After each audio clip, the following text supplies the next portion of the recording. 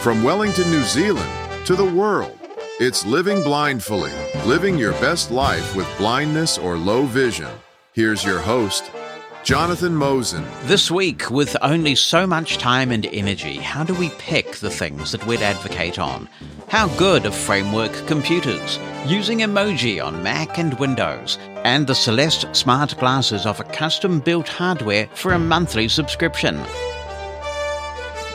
A warm welcome to episode 265. The North American area code 265 is not assigned. It's up for grabs. It says it's available for geographical assignment, so I look forward to finding out where 265 eventually goes if it happens in my lifetime. Meantime, the country code 265 belongs to Malawi.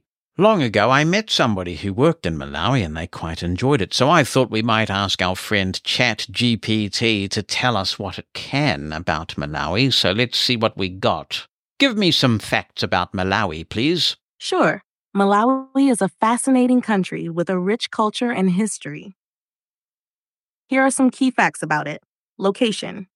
Malawi is a landlocked country in southeastern Africa, bordered by Tanzania to the north, Mozambique to the east, south, and west, and Zambia to the west.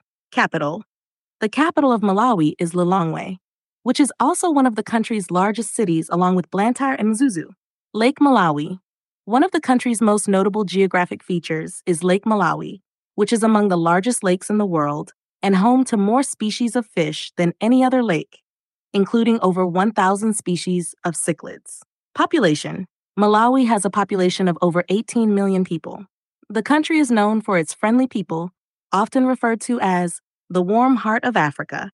Economy. Agriculture is a major part of Malawi's economy, with tobacco, tea, sugar, and corn being some of the primary crops. However, the country faces challenges such as poverty, health issues, and reliance on agricultural exports, which are susceptible to global market fluctuations.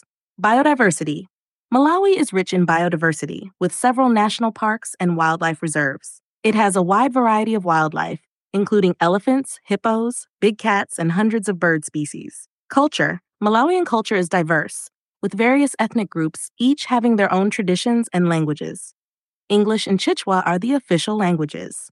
Music and dance are important cultural expressions in Malawi, with traditional and modern styles influencing each other. Thank you, GP. I call her GP now, you see, because I spend so much time interacting and engaging, and she gives me useful information a lot of the time. Not all the time. You still got to be a little bit reticent, you know. But that was good, and I understand why the person that I talked to all those years ago who did some work in Malawi enjoyed it so much. If you're listening from Malawi, a special welcome to you. Transcripts of Living Blindfully are brought to you by Numerous Solutions. Among other things, they are the producers of RIM, Remote Incident Manager.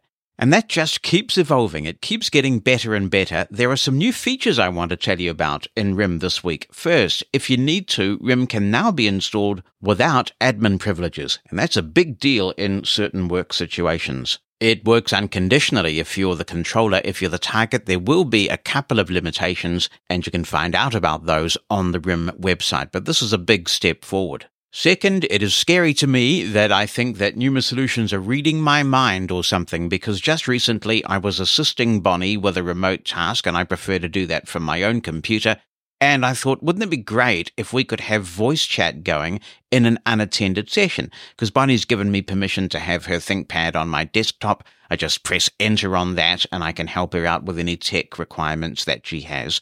But I can't initiate a voice chat that way. Well, at least I couldn't.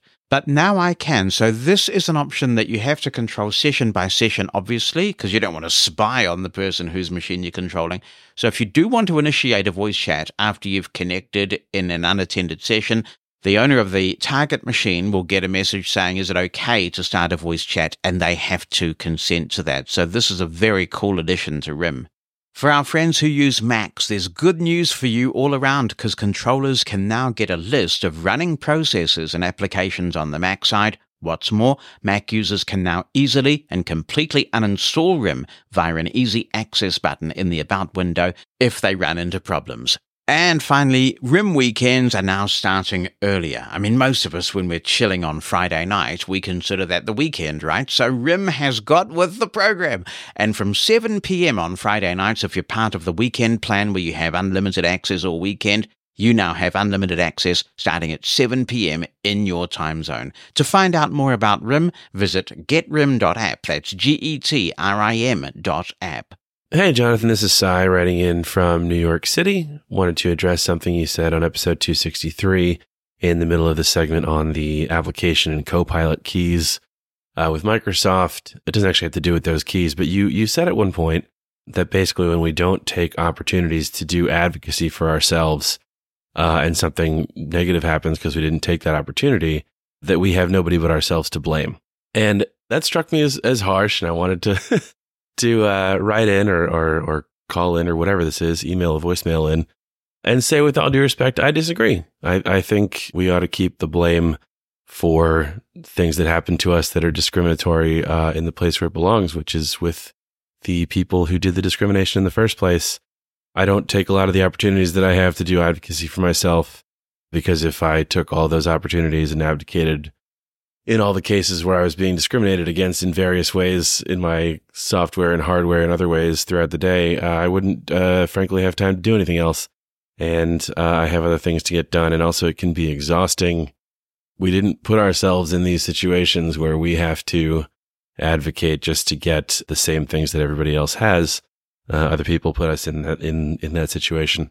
So I think we ought to be extending ourselves all the grace in the world. And obviously, an application key on a keyboard might be a relatively small thing, but the idea applies much more broadly. So anyways, I just wanted to say that I so appreciate what you do on the show and on the blind Podmaker email list too. I've benefited from that enormously, and I thank you very much. So I appreciate your message very much. It is the archetypal example of a great living blindfully contribution. We're debating something that affects many of us daily, a real dilemma that we confront often as blind people, and we're disagreeing without being disagreeable. So thanks very much for taking the time to record the contribution and for the tone of the contribution as well. One day, we will actually have Living Blindfully merch. We are working on this. And if we had it now, I would send you something in honor of that contribution. I don't completely disagree with what you're saying, so let me expand at length on my original comments and respond to yours. We may meet in the middle, or we may not, but the conversation will certainly get more people thinking, and that's a good thing. It's what this podcast is all about. I agree with you that we do have to pick our battles, and there may be multiple calculations that we make when we decide to pursue something or not to pursue something. You're right, if we take on every act of discrimination, we'd be stressed, we'd be bitter, and we'd be exhausted. So if you learn that Microsoft might take your application key away, and to you this isn't a big deal, and that seems to be what you're saying in this particular contribution, I agree. There's no point in expending energy over something that doesn't have a high impact for you. I view this specific example differently. I think it is a big deal. There are some applications where the application key does different things from Shift F10. You can also use the application key in conjunction with Shift, Alt, or Control in some applications to get different context menus. And in fact, a newer version of Windows 11, pressing Shift with the application key gets you right into the full context menu, not the abbreviated one that's there by default now. I think there are a lot of screen reader users who don't actually fully appreciate that Shift F10 and the application key are not identical in their function all the time.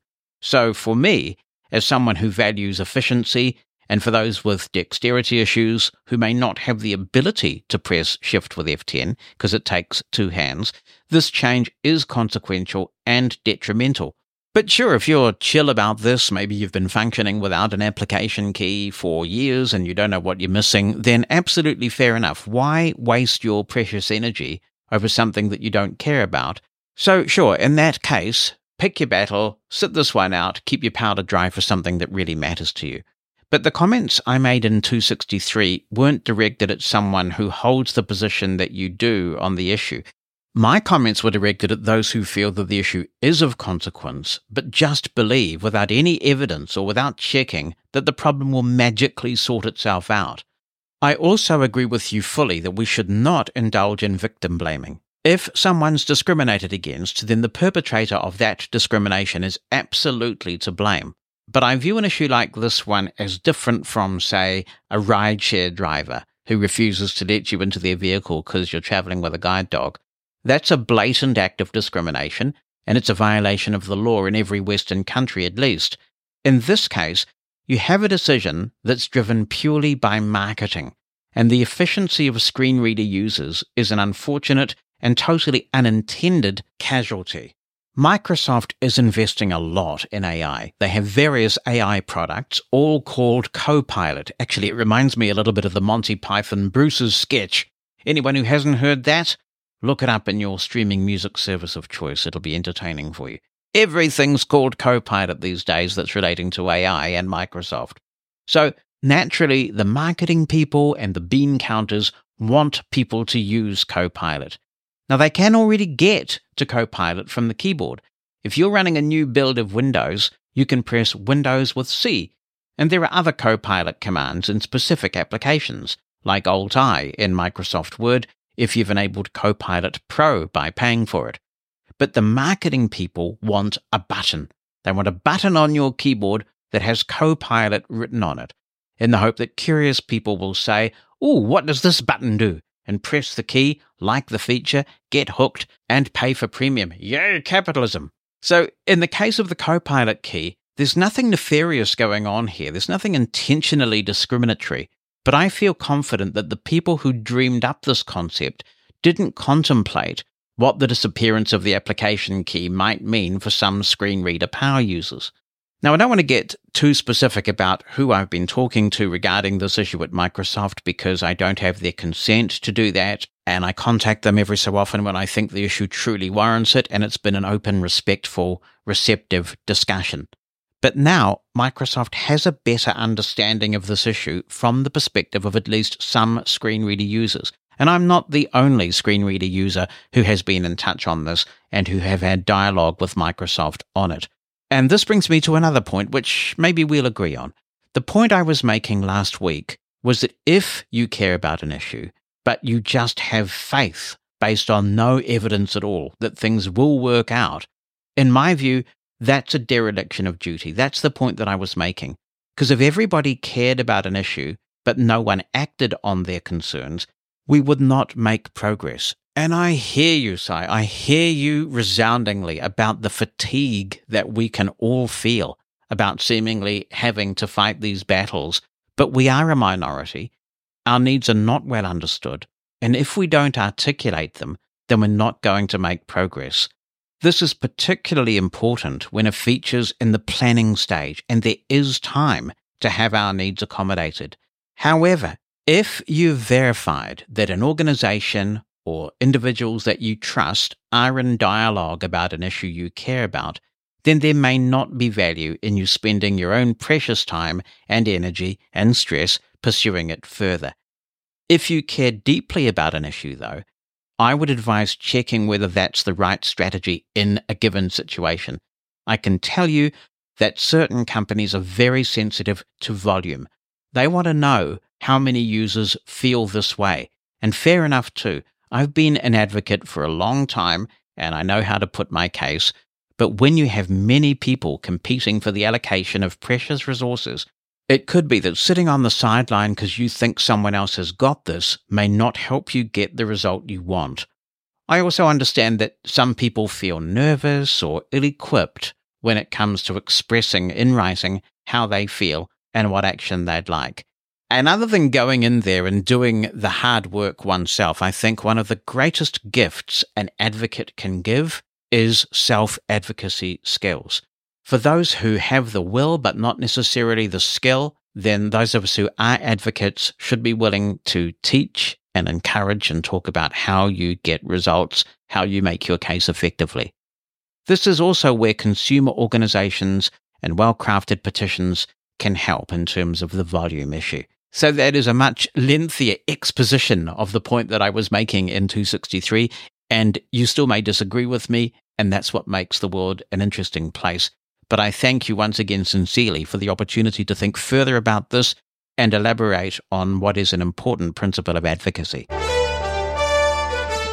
Vaughan Bennison says, "Morning, Jonathan, from not-so-sunny Hobart." Ooh, I hope you did get some sun over the break, because this was written in mid-December. Responding to your request about framework computers, upon completion of the build of my studio in November last year, I moved away from permanent laptop use to a desktop computer, which has greatly aided in my recording and post-production work with Reaper. In my professional role, working from home, it hasn't made a lot of difference, but not having a laptop has meant that I have been unable to work easily from other places. So, upon consultation with my elder daughter, I decided to try a framework laptop. I've always enjoyed building my own PCs and have done so for many years, so the idea of choosing and assembling my own laptop was extremely interesting to me. I ordered one of the new Framework 13 machines with the AMD processors. I ordered 32 gigabytes of 5600 MHz RAM, an AMD 7840 processor, and originally a 1 terabyte SSD. Notably, the AMD version of the Framework main board uses DDR5 RAM, which significantly increases the memory bandwidth available to each core of the processor.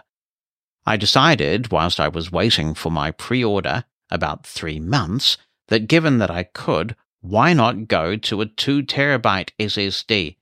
I was easily able to purchase one from a typical computer store. It is also worth noting that Framework now reports that they have stock of components, so a 3-month waiting time is only because I pre-ordered. My machine arrived a couple of weeks ago now, and my daughter and I assembled it immediately. There is an enormous amount of packaging, but as June pointed out, each aspect of the machine is available for individual purchase, so it's not surprising. The instructions for assembly are very accessible. They are written on the website, and there are videos which demonstrate each aspect of the assembly process.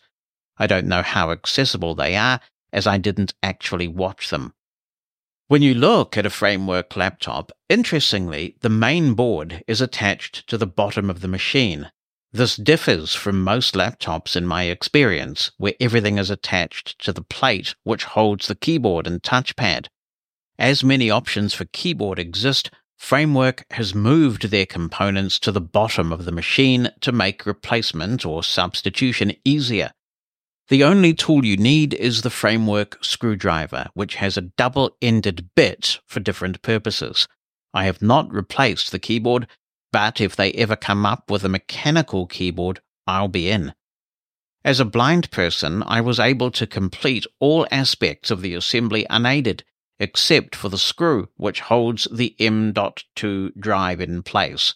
I think I would have got it in time, but as the tolerances are so tight, I found it difficult to line it up properly. Everything else was simple though, and it is very obvious where things need to go. The connector to connect the input panel, i.e. keyboard and trackpad, is very straightforward, and lining the input panel up is really simple and guided by magnets. Then you simply screw in the captive screws and attach your chosen bezel, in my case black. Setting up Windows requires some work if you purchase the AMD version of the machine. This is because the drivers for the Wi-Fi module are not available in Windows 11 yet. I used Rufus to create Windows installation media because it allows you to remove the requirement for a Microsoft account and does not poll the internet for updates. Once created, though, aside from the initial need for sighted assistance to select your installation drive, everything went smoothly.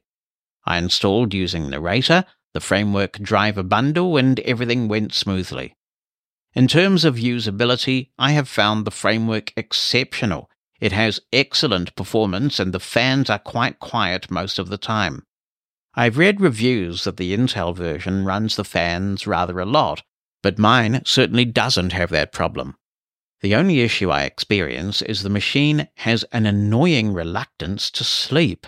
It locks the screen, but the processor keeps working, particularly when plugged into my dock. At the moment, only one of the onboard microphones appears to work, but I'm chasing down that problem. The microphone does sound pretty good. The camera and microphones have manual switches to turn them off.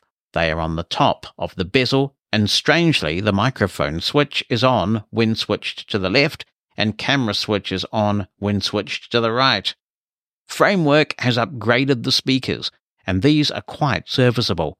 Not a patch on the MacBook speakers, but a significant improvement on the Dell XPS 13 speakers. The upgraded battery is good, and battery life, while not outstanding, is certainly up there. Framework claims around 11 hours. Wi-Fi and Bluetooth performance is excellent. The expansion card system is excellent. I purchased 4 USB-C ports, 1 USB-A port, an HDMI port, Ethernet port, and a micro SD card reader. It's really cool to carry extra ports around with you that you can swap out anytime. The process is simple, but requires a bit of strength and dexterity. I am also aware that someone has built a 4G modem which fits into the expansion slot, but I've not yet purchased one. They are in the process of building an SD card reader. The fingerprint reader in the power button is excellent, and the machine is Windows Hello compatible. The keyboard is good, although there is no applications key. Sharp keys will assist here. I hope they will come up with a mechanical keyboard option at some stage. I purchased a small Keychron, that is spelled Keychron, Bluetooth mechanical keyboard, which works well. We have considered disconnecting the screen to see if this saves battery life, but I suspect this will disable the camera and microphones, so as the battery life is pretty good, I'm not in a hurry to do that. I'm really keen to see how the Optima takes advantage of the Framework ecosystem. Their website hasn't been updated for a while, but according to the dimensions listed, the Framework main board would fit into the case with battery below. I wonder if I could buy the Optima components and swap out my Framework main board. That would be interesting to try, as it appears the battery life on the AMD version is better than the Intel version. I'm very happy with my purchase. The shape of the machine is slightly different from many other 13-inch machines because the aspect ratio of the screen is 3:2. This means that it's slightly wider from front to back than I expected. It's very light and feels absolutely solid. It has ventilation slots on the bottom, and the processor doesn't seem to get too hot. The RAM seems very efficient, and resource monitoring indicates it averages around 4 to 6 gigabytes in use, so 32 gigabytes is probably excessive for me. The processor rarely gets above 3% usage. The speakers point out the sides, which gives really good stereo separation, but the headphone socket works well, so you might never use them. I've taken to using NVDA and have had absolutely no issues. Reaper works extremely well once I remapped that pesky applications key. Fantastic review. Thank you very much for doing that, Vaughan. My mouth's watering a bit, actually, because I did take a look at Framework over the summer break and found, to my disappointment, that Framework does not yet ship to New Zealand. I'm not sure what that might mean for the Optima, but Framework itself does not sell here. Really disappointing, but it sounds like an intriguing concept. And the idea that geeks can swap out components easily is really attractive. Our cup runneth over with Framework at the moment because Derek Lane has some thoughts on this. I cannot believe the fact that I've had a Framework laptop for 2 years and haven't told you. I swore I did at one point, but obviously not. So here's the thing about the Frameworks. If you can get someone to help you put them together, or if you're very savvy with computers on your own, you can totally do it. The results are incredible. You have a setup where the headphone jack and the built-in speakers show up as distinct devices in Windows Playback. The chipset for basically most things is class compliant. So, when you boot the laptop for the first time, of course with no Windows installation present because you naturally have a blank hard drive, you can press Control Windows Enter to get Narrator running and independently install the operating system yourself. In terms of the speed of this machine and its ability to process data, I went to Tallahassee, Florida some time ago and was part of a team commissioned to record a concert from Marcus Roberts and the Modern Jazz Generation. And it was wonderful. I was recording 40 channels of audio through a Dante setup, each track encoded by Reaper in real time as a FLAC file in order to save space. And the fan wasn't even spinning on the laptop, at least most of the time. And when it was so little that it didn't make any noise that I could hear. There are a couple of caveats to the frameworks. The first is that to make these machines able to be so modular, there's some sacrifice in terms of the battery size. The second caveat is that they appear so similar to a MacBook Air that on a flight I almost walked away with someone's MacBook Air and they walked away with my framework. And we noticed, fortunately, within seconds of doing this, that we had the wrong laptops. Finally, there is the issue of the fan. To make room for people to actually get inside of this machine and service it, Framework decided to make the fan quite small. And while it gets the job done when it needs to, it's kind of loud when it does. You need to do a lot of heavy lifting to get the fan to spin up to the degree that it makes the noise, but once it's reached that threshold, wow, oh boy.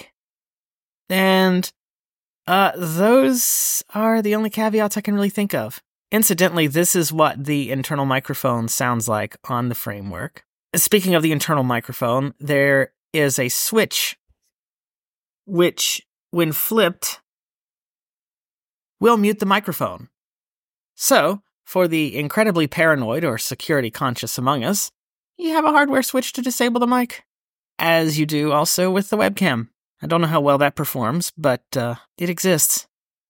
And like every other component of the framework, should they come up with an upgrade to the microphone or webcam, you can remove the old module and put in the new one. Living Blindfully is the podcast with big dreams and no marketing budget. Oh, dear, dear, dear. This is where you come in. If living blindfully is something you value, we really would appreciate you taking a few minutes to write a positive review of the podcast. Positive testimonials help spread the word and encourage new listeners to give us a try. If you have a moment to give us a 5-star review, we really would appreciate that. Thank you for supporting Living Blindfully. Michael Chopra writes, "Hello, Jonathan, and all Living Blindfully listeners. I'd like to raise the topic of inaccessible date pickers on travel agency websites. Recently, I wanted to check flights to Canada for 3 people with my laptop, but the travel agency I used, Flight Centre, have an inaccessible date picker, and therefore I wasn't able to select the dates I wanted. NVDA saw this as a read-only edit field. The rater was no better. And Michael has included an email that he's sent to Flight Centre. It's a very well-worded email explaining exactly what a screen reader is and the trouble that he's experiencing. Yeah, I can confirm this, Michael. I went to the Flight Centre website. It's not particularly pretty, and I hope they fix it. In the meantime, go where your business is more welcome and more accessible. There are a number of other options you might use, including things like Expedia, which is in pretty good shape these days. Travelocity is not too bad as well. So there are various other places that you might be able to go. You shouldn't have to, but you can also call them on the phone. But that should be a last resort if you absolutely have to use Flight Centre for some reason, because the website should be just as usable for you as it is for everyone else. I hope that you get some progress with this.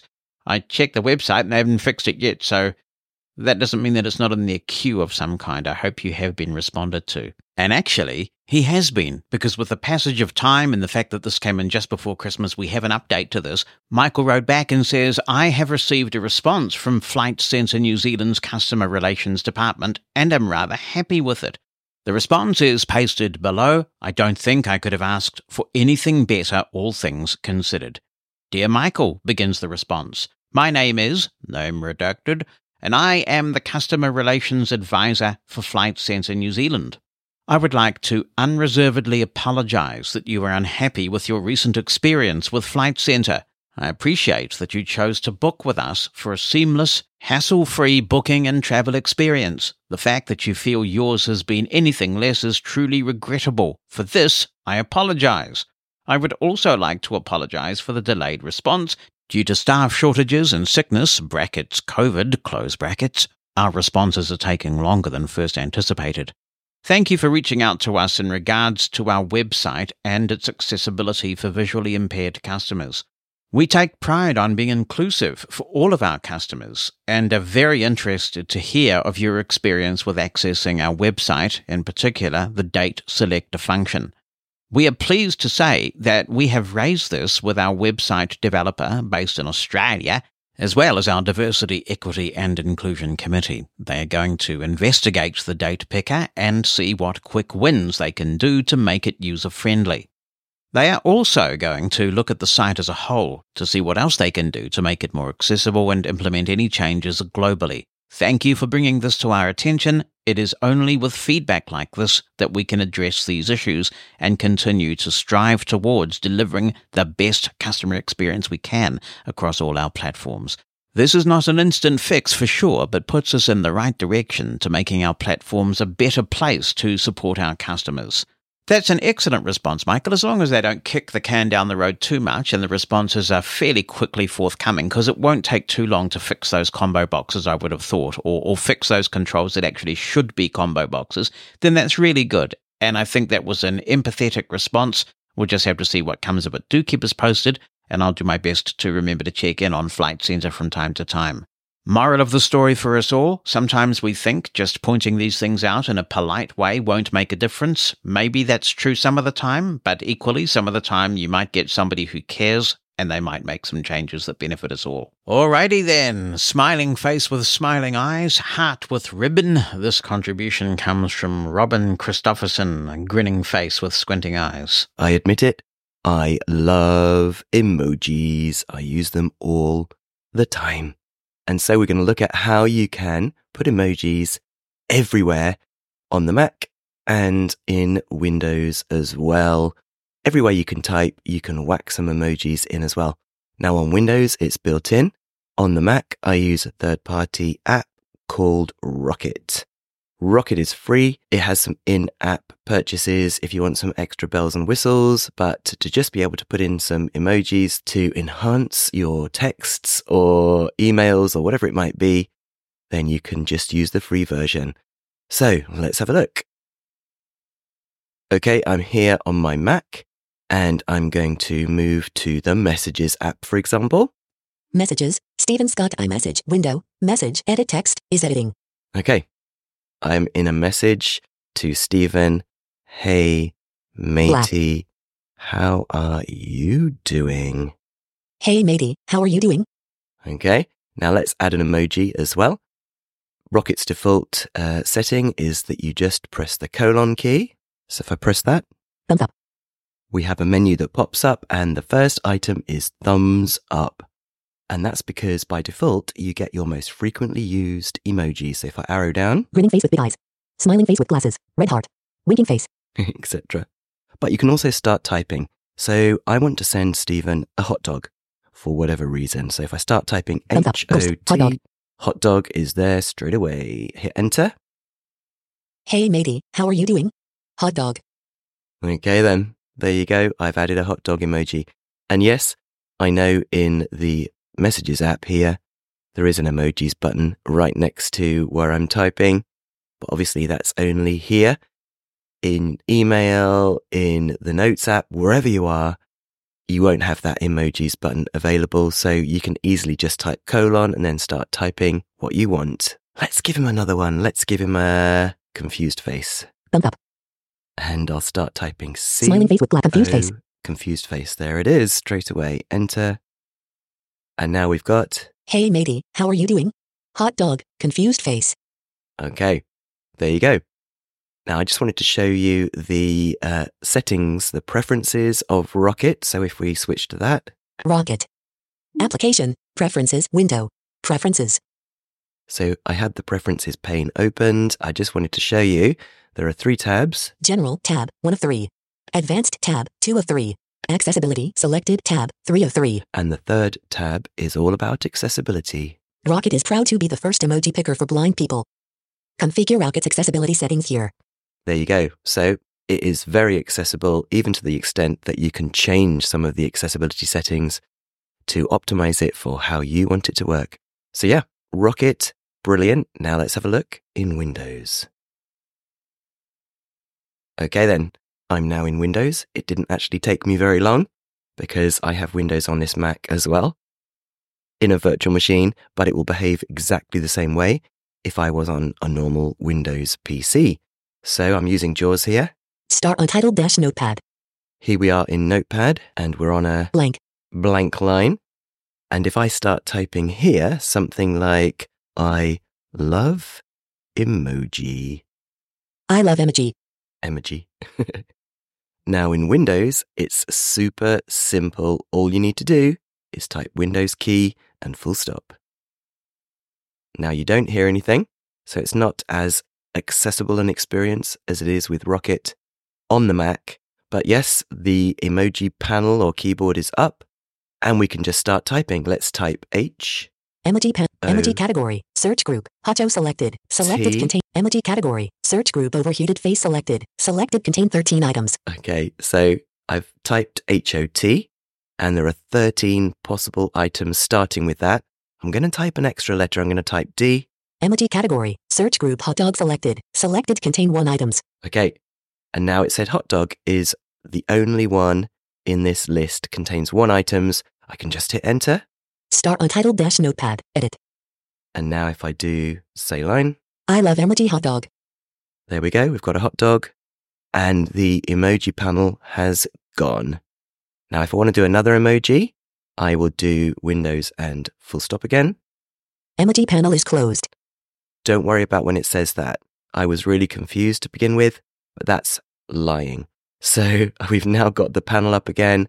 And let's do that confused face. So if I start typing C, Emoji category. Search group. Emoji category. Search group salt shaker selected. Selected contain 13 items. F. Emoji category. Search group. Confetti bowl selected. Selected. Emoji category. Search group. Confused face selected. Selected contain 1 items. Enter. Start Untitled-Notepad. Edit. So now we have I love emoji hot dog confused face. There we go. Now if I haven't got anything in mind, I can just do Windows key and full stop again. Emoji panel is closed. Again, it's lying. And now if I just start arrowing right. Hot dog selected. Selected contain 58 items. So there are 58 that it's offering us here. Keep on arrowing right. Falafel selected. Selected contain 58 items. Helicopter selected. Selected contain 58 items. These are actually ones that I've used recently. Firework sparkler selected. Selected contain 58 items. But at any time, you can start typing as well. So let's say, for example, we were after things to do with hearts. So if I start typing H, emoji panel, E-A-R-T. emoji category, search group, smiling cat face with heart-shaped eye selected. Selected contain 13 items. There are 13 possibles. Let's arrow through. Stethoscope selected. Selected contain 13 items. No idea why that's a hit. Brown heart selected. Selected. White heart selected. Selected contain 13 items. Maybe because the stethoscope listens to your heart. Love letter selected. Selected contain 13 items. Red heart selected. Select. Heart decoration selected. Heavy heart exclamation mark ornament. Black heart suit selected. Heart with arrow selected. Heart with ribbon selected. Beating heart selected. Selected contain 13 items. Let's go for that one. Hit enter. Start Untitled-Notepad. Edit. And if I do a say line. I love emoji hot dog confused face beating heart. There you go, guys. It's that easy. Windows key and full stop. And as soon as you've hit enter on the one that you want, then it goes away again. Ooh, brainwave. Condiment, C-O-N for confused face, gave us the salt shaker because it's a condiment, maybe. Okay then, guys, enjoy peppering all of your tweets, texts, Word documents, whatever it is you want, with an abundance of emojis. Thanks a lot. This is Robin signing off for now, and have a lot of fun playing with emojis. Peter is writing in once again from Budapest in Hungary, and he says, "Hi, Jonathan. I hope you're spending your summer holiday the best way possible. Mate, it was epic. Epic. Seems like a while ago now. A topic that could be discussed in 2024, how to handle your crypto assets on an accessible platform. I have just begun to play with it a few weeks ago, and I kind of like it. My platform is Revolut, that's spelled R-E-V-O-L-U-T. I don't know if it is available in New Zealand. It is an application and a bank account through which you can buy and sell cryptocurrencies. I think Revolut is a Lithuanian firm.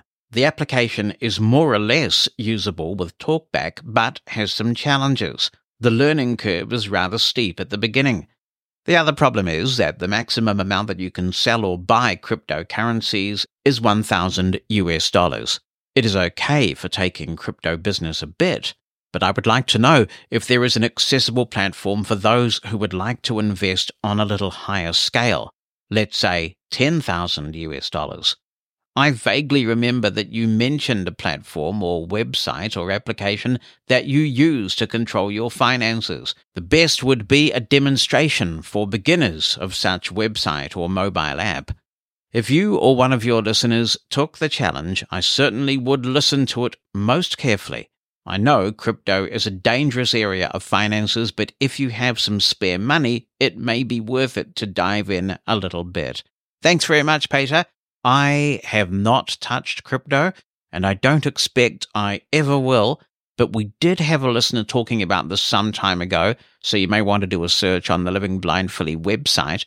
But if anyone wants to contribute to this discussion, you're very welcome. opinion@livingblindfully.com and 86460-MOSEN on the phone, 864-606-6736.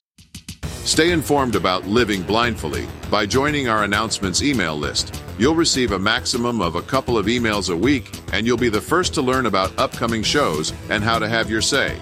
You can opt out anytime you want. Join today by sending a blank email to announcements-subscribe@livingblindfully.com. Why not join now? That's announcements-subscribe@livingblindfully.com and be in the know. Hi, Jonathan. This is Wesley. I just wanted to let you know that I called Samsung Accessibility, and I called to encourage them to remove AudioEye from their website. I told them the benefits were minimal, and I told them the track record of AudioEye a little bit, and they were surprised, and they seemed very responsive to my call. So they told me to send an email to them and tell them a little bit more, and I did, and we'll see where it goes from there. So just thought I'd let you know, and I'll give you updates. We're going to Israel for this email from Haya Simkin, who says, "Hi, Jonathan and other Blindful listeners. I decided to exercise more this year. One reason is that I have taken up tandem biking, and I have trouble pedaling enough on one hand and saving my energy so that I can pedal properly at the most crucial times. I especially don't want my captain to work too hard because it isn't fair to them.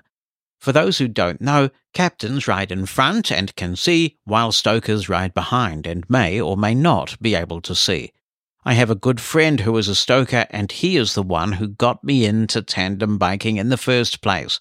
He is really good at being fit in all kinds of ways, and I want him to be my accountability partner. I read that it helps to make a very specific commitment to a real person if you want to succeed in keeping a resolution. I committed to him that I would walk 4 kilometers a day, 4 times a week, and stop off to use the free public exercise equipment in one of the nearby parks. He and his guide dog have no problem getting in about 6 kilometers a day and 2 visits to the gym a week, and tandem biking for at least 30 kilometers once a week. He uses an iPhone and an Apple Watch because he's a fitness geek. I don't think I have a use case for the Apple Watch, and it's expensive, and so I don't have one. I want to share my walking data with him because I won't always remember to tell him. I sent him a sharing request through the health app, which he accepted, but he can't see my data. He shares his data with another stoker who also has an Apple Watch, and so he thinks that because I don't have an Apple Watch, he can't see my data. I haven't seen any indication of this online, but I did see that you need to have the iCloud email address that the person you are sharing with uses. I have that now, but he still can't see my data. Do you or any of the listeners share data using the health data with someone who doesn't have an Apple Watch? You're a health geek, and I think you like to be accountable and maybe even bragging about particularly good results, and so I thought you might know. Ha! Well, I don't know whether I brag about the health stuff. I just like to get on with it because it makes me feel good. But I am actually sharing my health data with a couple of people. To the best of my knowledge, this is an Apple Watch feature. And I appreciate that the Apple Watch may be out of reach for some people financially. But if you are committed to a health journey and you can possibly manage it, I'd highly recommend it because you can set all kinds of goals in terms of how much you move. It will measure how much you exercise, and it will take account of all sorts of different workouts that you might do, because cardio is one thing, but you also want to make sure you work on your core strength, developing your muscles, your strength training. That's really critical as well. So if you can manage it, it can really help with accountability, because then your partners will be able to see whether you're making your goals, exceeding your goals, or that kind of thing. Is it essential? If you can't get your hands on an Apple Watch, should you give up? Absolutely not. I mean, people have been getting fit without these gadgets for centuries, but it does have many benefits. And I think particularly for the psychology of it, you get encouragement, you can track your progress over time.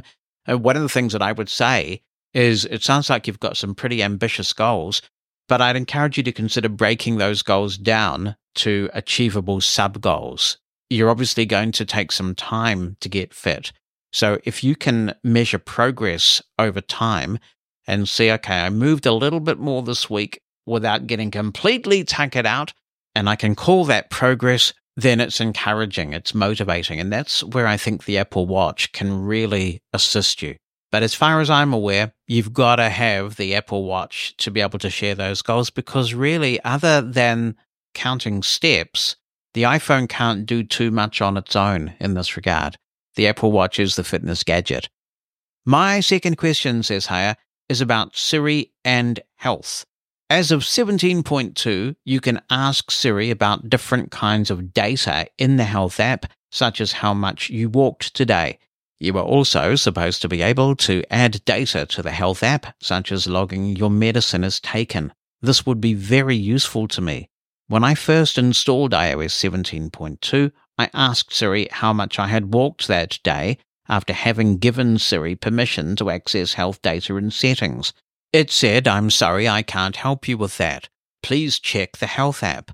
After a few hours, it did answer that and similar questions, but I have never managed to add data to the health app, and I can't find a solution online. Have you ever managed this? It would be handy to add my bike rides or to log my medicine as taken with Siri, because it would be faster, at least in theory, and I don't know why it doesn't work. Maybe I'm not saying the command right, but I can't figure out why. Perhaps you could even do a demo for the podcast. I'm sure other people would enjoy that. Keep up the blindfold living. Woo! Says Haya. Well, good luck with this journey, Haya. I really encourage you to keep it up. You gotta feel great. You're going to look great. It's going to be epic. Regarding your Siri question, I have not bothered to play with this until I got your email. And I don't have a compatible Apple Watch because I have the first Apple Watch Ultra still, but I do have a compatible iPhone. And I'm currently running the latest beta of iOS 17.3 as I'm recording this bit. What they say is that this does not work by default. And to make it work, you've got to go into the settings of your phone and then go into health and then choose the option called data access and devices and then Siri. And sure enough, when I went there and I found the Siri setting, it was set to off. So I switched it on and I used some of the commands that it says you should then be able to do, like what's my heart rate, what's my blood oxygen. And obviously, I should be able to get that information because it's going into the health app because I have an Apple Watch.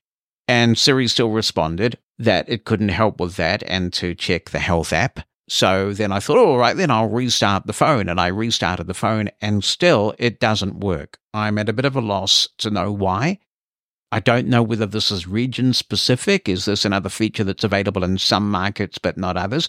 But the setting was there.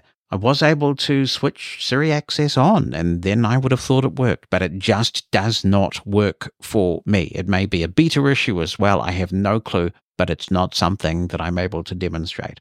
Based on what you're saying, though, Haya, it sounds like you're using it the way it's supposed to work. Here's an email from Sean Keane, who says, "Hi, Jonathan. I hope you're well. I have been delving into some fascinating new technology lately, and it's honestly mind-blowing. Sometimes it feels like I'm communicating with something from another world. Whoa. But I always want to keep it real, as the kids are fond of saying. Gosh, that sounds like I'm 90, he says. I often wonder, with tech evolving so rapidly, how soon it will be before people start leaning on AI to craft and filter emails. That's not my style, though. I put a lot of effort into making my emails genuine with a little inspiration. It's already happening, Sean, at least in test, and it's possibly out there in the wild in some form or another, but I do know of people who are working on models where you send it a whole lot of sent items from your email in the past, and it will triage your email and even respond. And I think it has two stages.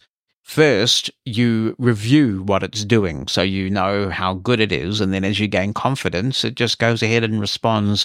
It is a bit sad, I think, in some ways, but I guess it's efficient. I guess it is. Jonathan says, "Sean, your work has always impressed me. Your joy for innovating with blindness technology is inspiring, and I notice that you bring the same ingenuity to the realm of AI. Thank you, Sean. I really appreciate your generosity. As much as I geek out over ChatGPT, let's be honest, not everyone's going to dive into AI for a simple picture or a description. Speaking of this, I'm eagerly anticipating the time when fields like video editing and visual content creation become more accessible to the blind community, thanks to AI. I had a chat with Dr. White from Vanderbilt, a computer scientist professor, and he was quite impressed with how I'm leveraging AI. He teaches some courses on AI prompting, which I have found educational. Here's a fun thing I have been doing with AI, creating pictures. It's surprisingly therapeutic to turn emotions or life's ups and downs into virtual art, even if it's just through simple keywords. I aim to create something extraordinary, like those stunning images you see featured on Bing every week. Here's a prompt I created and used recently for an amazing painting, along with a dog picture I crafted. I'm open to feedback if you or anyone spot any flaws, and feel free to share. So here is the prompt. Create a stunning oil painting using premium-grade oils, canvas, and brushes. The painting should exemplify a harmonious blend of elements, perfect balance in the layout, great texture that can almost be felt, great meticulous brushwork that showcases the artist's skill. The composition should be strong and engaging, drawing the viewer's eye across the canvas. Emphasize value with a thoughtful use of light and shadow to give depth and dimension. Showcase technical mastery in every stroke and detail. The subject of the painting is about, and that's the end of the prompt, so you have to imagine what the subject is. So this is a really interesting blindness use case for AI, Sean, and I'm glad that you brought this up because it's something I've been playing with a little bit. The nervousness I still have is that I like to be able to verify the quality of what I'm producing before I let it out there.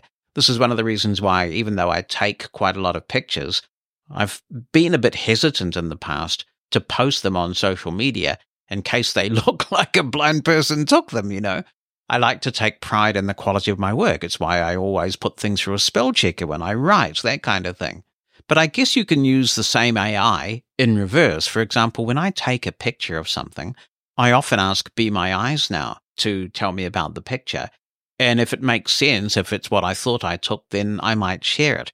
And similarly, I guess, if you don't have a sighted person to hand, if you give it a prompt like that, you can ask the AI to describe the picture to you and see if it describes what you wanted. I would be very interested to hear from anybody else who is playing with this image generation stuff, and whether you're using it just for fun, or maybe it's playing a part in the work that you do even.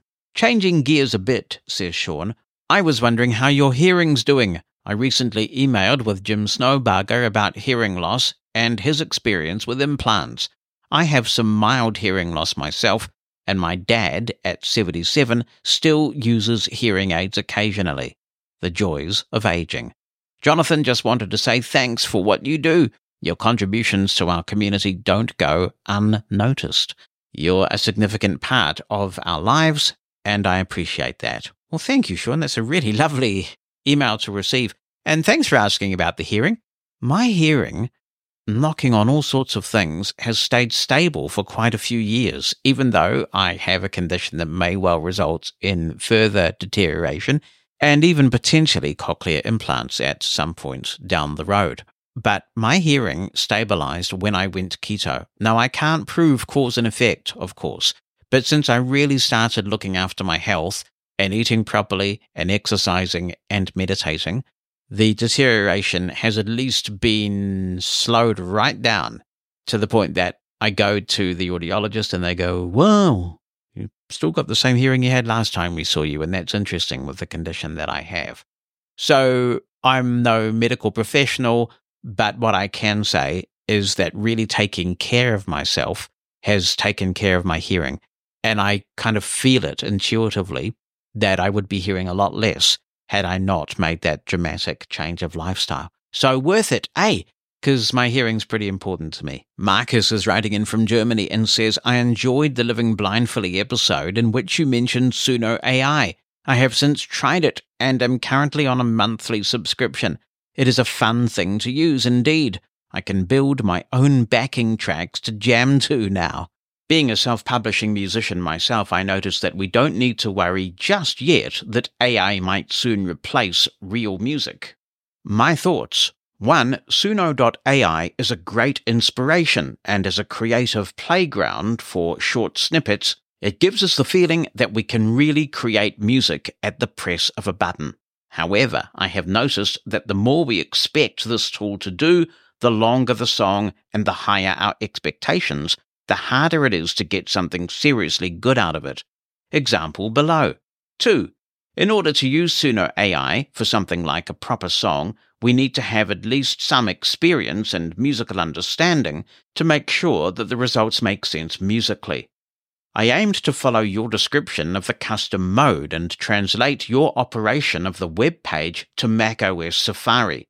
I pulled out 2 verses that I wrote in December, the day after our beloved cat Tibbs had passed away. They sounded slightly pathetic, and I wasn't going to record and produce a song myself, but I still had the verses, so I thought I'd use them to make a country song about our cat with Suno AI. I was slightly optimistic when the third result sounded like a song that I could imagine this to become. I quickly wrote another verse, a bridge, and a chorus, and had Suno AI stitch together a song. Sadly, the intro that I had prompted was missing, and in the outro, the singer sang some unintelligible lyrics. I tried to remix the original result and start again. No success. I created another clip after the original result. The voice and music were the same, but the syllable stressing, using the very same input, were totally different. Recreating a song using the same parameters yielded results with no lyrics at all, or lyrics that had nothing to do with my source material. Conclusion: after the far side of 40 attempts, I took the original, made a proper fade-in Logic Pro, and cut out these random lyrics at the end. And you know what? Now this very cheesy country song about our cat, which I would not have recorded myself, sounds quite good after I passed it on to AI to sing it for me. The method in macOS Safari differs from Windows quite a lot, and I use voiceover hotspots a lot to skip to certain buttons. It works pretty well. Well, a couple of things before I go on. First and foremost, Marcus, my condolences about the loss of your cat. They are companions, aren't they? And when they go, you feel it deeply, so I do send my very best. And second, unfortunately, the user interface radically changed, not just on Safari, but everywhere, about a week after I recorded that Suno AI demo. The timing couldn't have been worse. So, although the concepts still apply, the actual how you do what you can do with Suno AI has altered quite a bit because they completely redid the interface. Not for the better, in my opinion, but maybe that's just because I got used to what they had. Marcus continues, a friend of mine paid for the 12-month subscription, which inspired me to think and ask you for your opinion. Nowadays, especially with AI clients in mind, do annual subscriptions make sense anymore? About 10 or 15 years ago, it was definitely worth it to pay for, let's say, an MS Office 365 subscription because hardly anything would happen during that period. But now, thinking only 12 months back, this time last year, Be My Eyes had no AI feature. There was no Suno. 11 Labs hadn't taken off yet. Microsoft Soundscape hadn't been reborn as Voice Vista and Soundscape. What a year for blind people. I tell you what, Marcus, the number of subscriptions just add up, don't they? And it's something I've been really conscious of lately because I just seem to have so many subscriptions, and I'm going to sit down and go through them all and make some pretty difficult decisions about which ones I really use that often, because it's so easy to get captivated by this rapidly moving technology and to subscribe. So I understand the point you're making. The counter-argument could be, none of these services have actually been superseded. They're just additions. So a subscription you took out, say, a year ago, I don't think it's necessarily out of date and that there's something better that's come along. It's just that new things are coming along in new areas. Speaking of Microsoft, says Marcus, I only learned a few days ago that the racing simulation Forza Motorsport on Microsoft's Xbox is accessible for blind players, and so are numerous other games, such as Mortal Kombat or Street Fighter. All these classics that I played when I was a teenager and able to see. Yes, Mastodon has been full of this for quite some time now, and it is exciting, isn't it? It's great to see this gaming domain, which has always been a bit out of reach, becoming more accessible. And I know many of us got by, you sort of got used to the noises sometimes. And when my kids were younger, we had a Wii, and we deliberately chose the Wii because there were certain games that you could play. The tennis game in Wii is just so much fun. There's a bowling game as well and a few others that really were quite friendly for blind people to play. But it's good to see true accessibility coming into this domain now from mainstream game developers. On Living Blindfully, we hear the opinions of blind people from all over the world. So why not share yours? Drop us an email. You can write it down or attach an audio recording. opinion@livingblindfully.com. Email us today, opinion@livingblindfully.com. Or if the phone is more your thing, phone our listener line in the United States, 864-60-MOSEN. That's 864-606-6736. Seleste Innovations is a company promising to revolutionize assistive technology. The Seleste glasses offer a range of hands-free functions, including a text reader, scene description, a music player, and even more. I'm joined by the CEO of Seleste Innovations and one of its founders, Shub Mittal. It's great to have you on the podcast. Thank you for coming on. Oh, thanks for having me on. It's good to be here. How did you come to the assistive technology industry? I was researching smart glasses for a while in university, and I had a friend with me that was studying computer science with me at university, and he was blind. And I was just talking to him about smart glasses, and he was talking about like how useful something like that would be for him. So then I just started talking to other people with vision loss about smart glasses and just got great feedback. I'm like, okay, I think there's a real problem that we could solve here. Just went from there. How long's it been going for? Like you've had this product idea for a wee while then, I guess, before it finally came to fruition. Yeah. Like it's been about 2 years now. I think the first year was really just like talking to people, understanding the problem. I started volunteering with the Paralympic team in Canada that plays goalball. So that was helpful. And and then now we finally have a product and are able to give it out to people. I guess you ask this question a lot, but over in the Netherlands, there was another group of people doing something similar, and that is the Envision Smart Glasses. And they've got to a point now where they're quite a mature product. They've got a bit of brand recognition. Can you tell me how what you offer differs from what they do? Yeah, absolutely. I think not even just Envision, but everyone in the assistive tech space, it was really interesting when I first got into the market because like I was used to just products that are meant for the general public. And the assistive technology space is just so different where everything the AT space just seemed to be like so expensive and so bulky and not as high of a quality that I was like used to with general products. And I realized like it didn't have to be that way. There's no need for this technology to be that bulky and expensive. And so we set out to like make smart glasses that had more functionality and that people could actually afford. So I think that was a huge one. They're using Google Smart Glasses, which are under a bit of a cloud at the moment. In fact, I think they've been discontinued, but Envision are reassuring people that they've got sufficient stock. So are you making your own hardware or have you licensed other hardware? Yeah, we have our own hardware for the glasses, and that's how we're able to have it be much more affordable, is because we do something unique, which is like having the processing from the glasses be in the phone.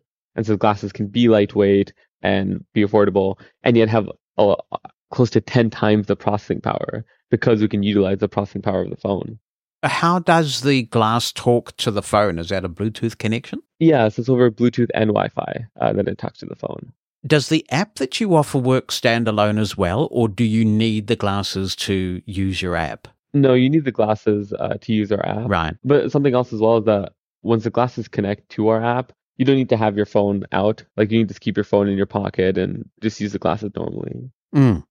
Because I know that Envision, for example, they use their phone app as a bit of a loss leader, I guess you'd call it now, where they get people into the interface, people understand what it does, and then their pitches. Okay, well, now you can have all of this hands-free, so you don't have to hold your phone, take it out, as you say. Have you thought about offering any kind of phone-based service to get people into the ecosystem, as it were? Yeah, that's interesting. I think we're genuinely lucky that companies like Envision and Orcam and assistive tech companies have come before us, because like when we talk about smart glasses, people know what we're talking about, which is really like fascinating. Like when I go to, people not in the space and talk about smart glasses, like people don't really know what I'm talking about. They think about like Google Glass from like 10 years ago, like things like this. But in the vision loss space, like people understand using AI to help you read something or using AI to help you learn about your world and using smart glasses for that as well. And so I think people understand that this technology needs to exist and this technology can be helpful. And hopefully we're just going about and implementing and executing a better product for that. Can you describe the appearance and the weight of the glasses a little more? What are they like to wear and use? A big goal for us was to create glasses where, when you're just walking around the street, like nobody can tell that you're wearing smart glasses. And so I think we've done that where we have glasses, they're black frames, they weigh just about 2 ounces. And so they're fairly light, and they have a camera in the middle of the glasses. And yeah, other than that, they just look like normal glasses with slightly wider legs. And an 8-megapixel camera, right? So quite good resolution. Yeah, so we have an 8-megapixel autofocus camera. And so it can like read smaller text and also read like a large billboard across the street.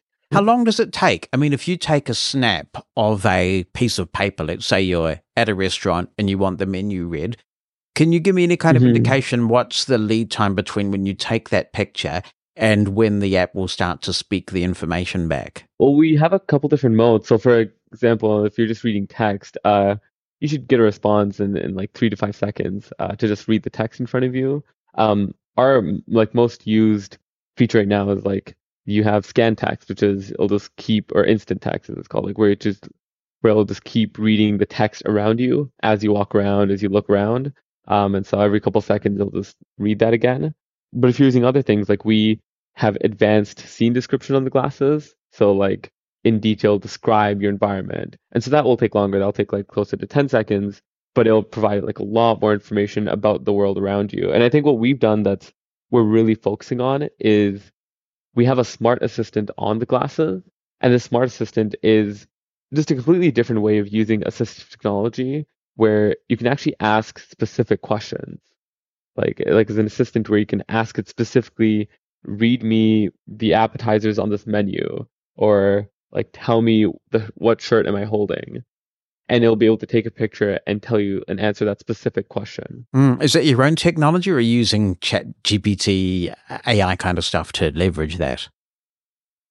Yeah, so at the core it is GPT, but then we have to do things on top of that, which we also like have it so that the glasses remember the things that you ask it about and the things that you look at. And so this means like if I, take a picture of my fridge and it tells me everything that's in my fridge, a week later when I'm at a grocery store, I can ask it to remind me what's in my fridge.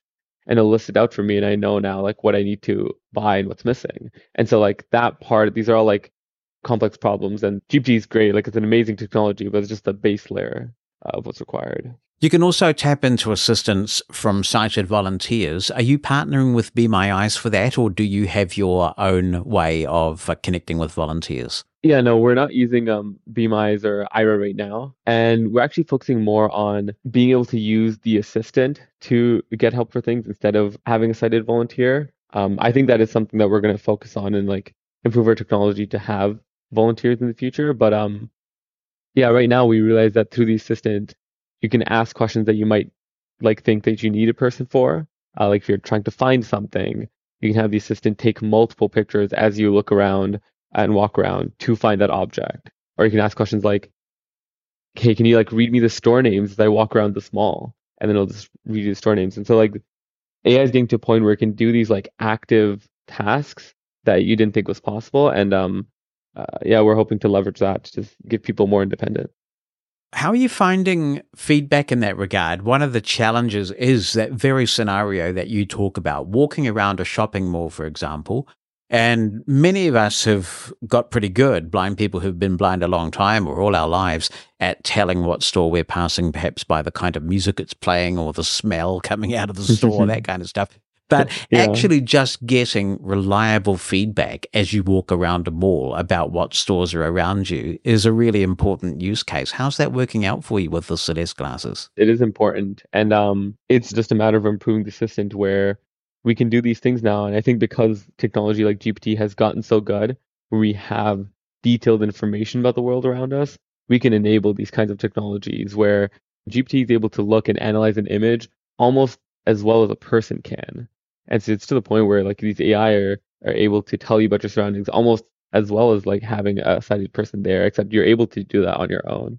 And so the feedback's been great. Like we've had people ask our assistants for like lots of questions, like, you know, can you tell me like where the light switch is down the hall? Or a couple of weeks ago, actually, like I got on a call with someone and she's saying that the day she got the glasses was also the first time in her life she was able to play board games with her family. And so like where the glasses read her cards for her. Because before then she'd always have to like partner up with her husband or partner up with somebody else and play board games. But she was able to do that by herself through the glasses. And so I think there's a lot of really powerful use cases out there. It really is quite remarkable. I have been in situations where I have had ChatGPT describe a scene to me. I might just take a picture of my environment and find out what's going on, particularly if I'm in a restaurant or something and I want to know what that restaurant is like, what kind of decor do they have, that kind of stuff. And sometimes people have said to me, sighted people who've been with me when I've done that, you know, it is amazing what it's picked up. And had you asked me to describe that to you, I would not have picked up on that particular nuance that OpenAI has given you. So the tables really have turned.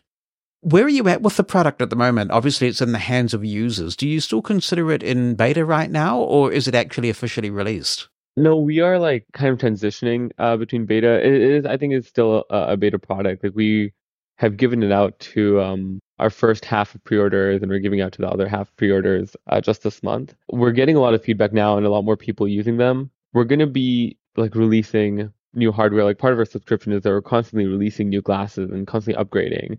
And so we realized that we got like a lot like better feedback on these glasses than we were expecting, where people are using them a lot more than we thought. And so we're gonna expand like the number of beta users that we're gonna allow. Like before it was we capped it at 100. Now we're gonna go more than that. And so it is still in beta. And I think part of our culture at Celeste is that we're just like updating very often.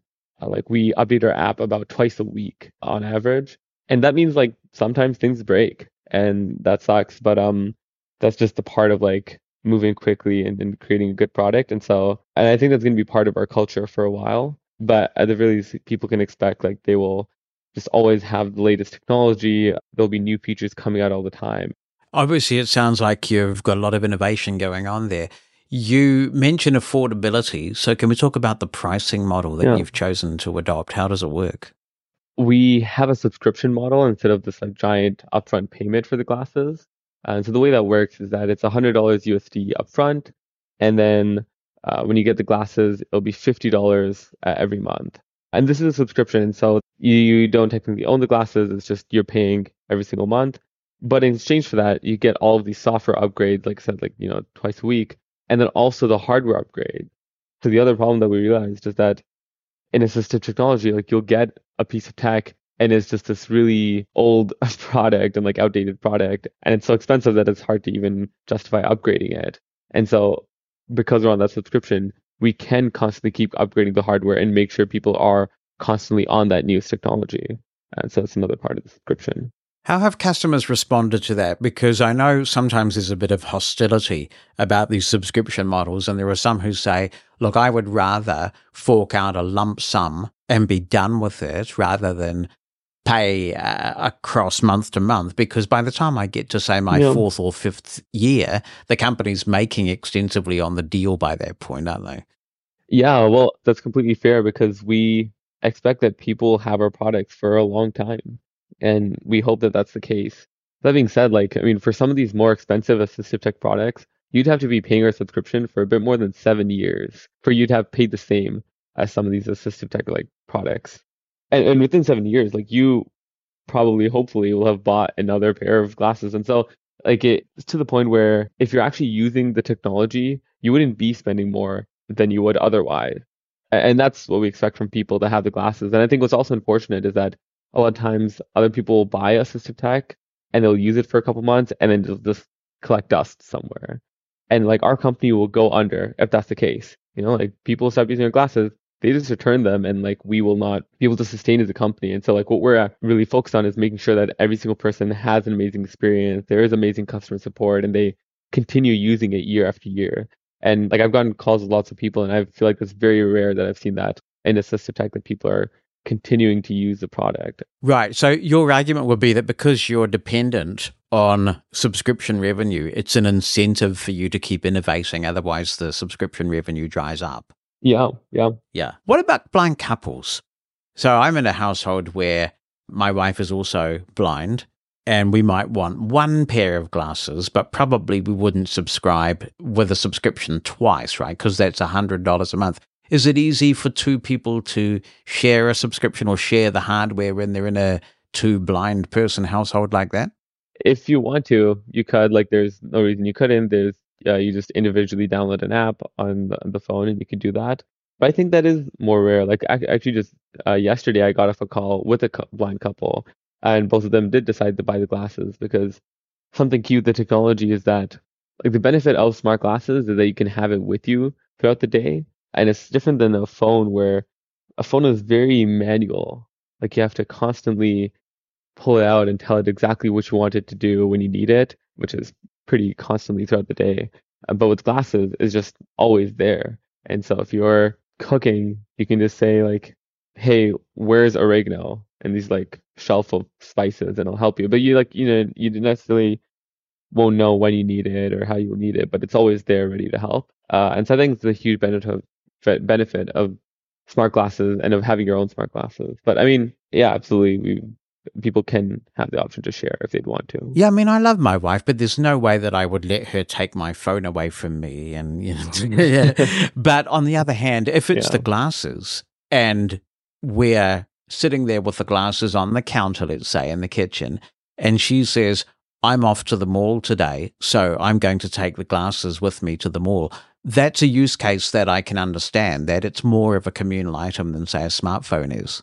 Mm-hmm. Yeah, I see what you mean. Like for different tasks that you're doing throughout the day. Yeah, I guess it just depends on what people are doing. The way that we see assistive technology in general, like the way that we see our product is that our long-term mission, which we actually don't talk about that often, but our long-term mission is to replace your need to use a phone. Which is a little bit crazy, but there are so many problems with the way we use technology right now, where it is active and we have to carry it around, we have to tell it exactly what we need it to do. I think the future I see with smart glasses is that when it's just there with you, it can just start to understand you and your environment and be able to help you with things like we, for example, internally in the team, we haven't released this just yet, but we have it working with Gmail. And so when you get an email, you'll just be notified and we can help respond to that email, or we can just help you with other tasks. Like I've talked to people about like how annoying it is to have to keep a to-do list. Like small things like that are so annoying. So if you have just assistant where you can just say the words, "Hey, I need tomatoes," and when you go to the grocery store, it'll remind you. Like that stuff like that is, I think, more powerful, and I think people are going to slowly start to realize how powerful the technology is. Like I said, like we're continuing to build this. And I don't think we're there yet where it can replace a phone, but long term, that's what we want to do. Right. So it's kind of like part chat GPT, part Amazon personal assistant, that kind of thing that you can actually interact with, converse with the environment.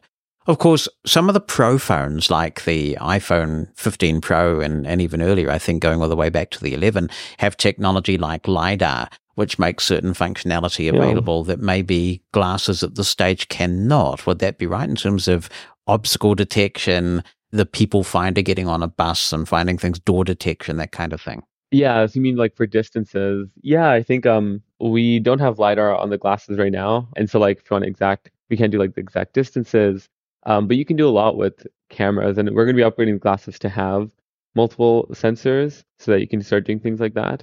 But even right now, like people do use them actually to, like I said, like that one example of like, hey, there's a light switch in this hallway, help me find it. And the glasses were able to tell him because it's the same as like it's similar to saying like, oh well, a person wouldn't be able to help you find a door, but when a person's looking through a video call, they just have the image, they don't have LiDAR information, they don't have anything else, and they're still able to help you.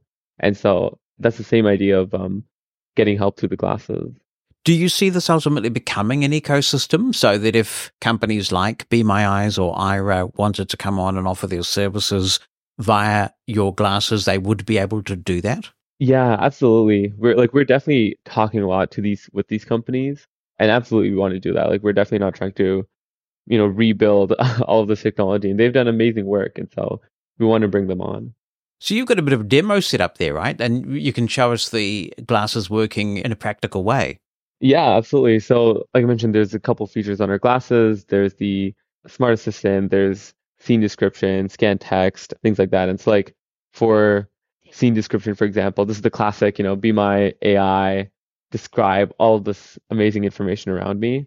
There's buttons on the glasses so that when I press the button on the glasses, it'll take a picture. If I double press the button on the glasses, it will change modes. And then there's a mode for Smart Assistant where once I press it, I can start talking and it'll do a task for me. So yeah, if you want to do something like Smart Assistant, you press the button on the glasses. Taking picture, analyze. And it analyzes and will describe the environment. Scene description is one of our longest because it's trying to describe everything. Whereas, Smart Assistant, it just has to describe that one thing, or scan text is just reading that text. Mm-hmm. So it's analyzing right now. There we go. This image shows a work desk environment with various items. On the left, there is a green potted plant with variegated leaves placed on the desk, and beyond the plant, a white office chair can be seen, suggesting an office or similar professional setting. In the center and right of the frame, a laptop is open and appears to be on a web page or a user interface with a dark theme and at least 2 items listed vertically. These items are shaded in green and are likely to be a part of a menu or inbox, as they resemble the style of interface used for email or communication applications. The text on the laptop screen is too small to read clearly. In the bottom left corner of the image, a hand is holding a smartphone with a blue screen displaying some options. The screen shows AI modes at the top, and below, 2 options are visible: scan text and text recognition, suggesting the use of an application that utilizes artificial intelligence to process text.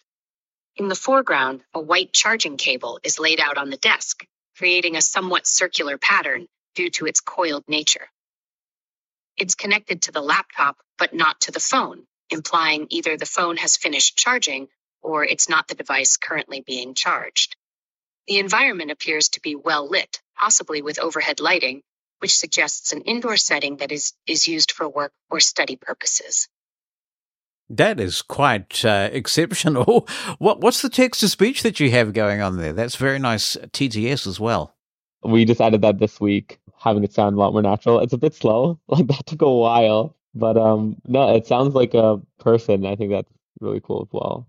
And we're going to give people options to control speed and all of that. Are there any other things you want to show us with the glasses? Yeah, so when I took that picture, I was looking kind of in between my laptop, this plant, and my phone. And so if I looked at my laptop, for example, and took the photo, it could read the text on my laptop. I could ask it things so there's a lot of information there, and it didn't dive deep. It could have like dived deeper into specific things. I could have asked it, what is the species of that plant? Website am I on? Who am I talking to? Like it was describing my laptop, which is the platform that we're on right now. Or like, is my laptop charging? The way that people have been using this technology is just to like describe everything around you. And I think that's like cool and interesting and fun to play with. But the real benefit and power comes from being able to ask specific questions about all of this information and get specific feedback back to you. And then also being able to have this stuff run in the background, like having it just keep taking photos as you're moving around and keep describing what's happening around you. Kind of like having like audio description for movie, but in real time in front of you. And so those are the kind of things that we're working on building. I mean, that's going to be the holy grail, right?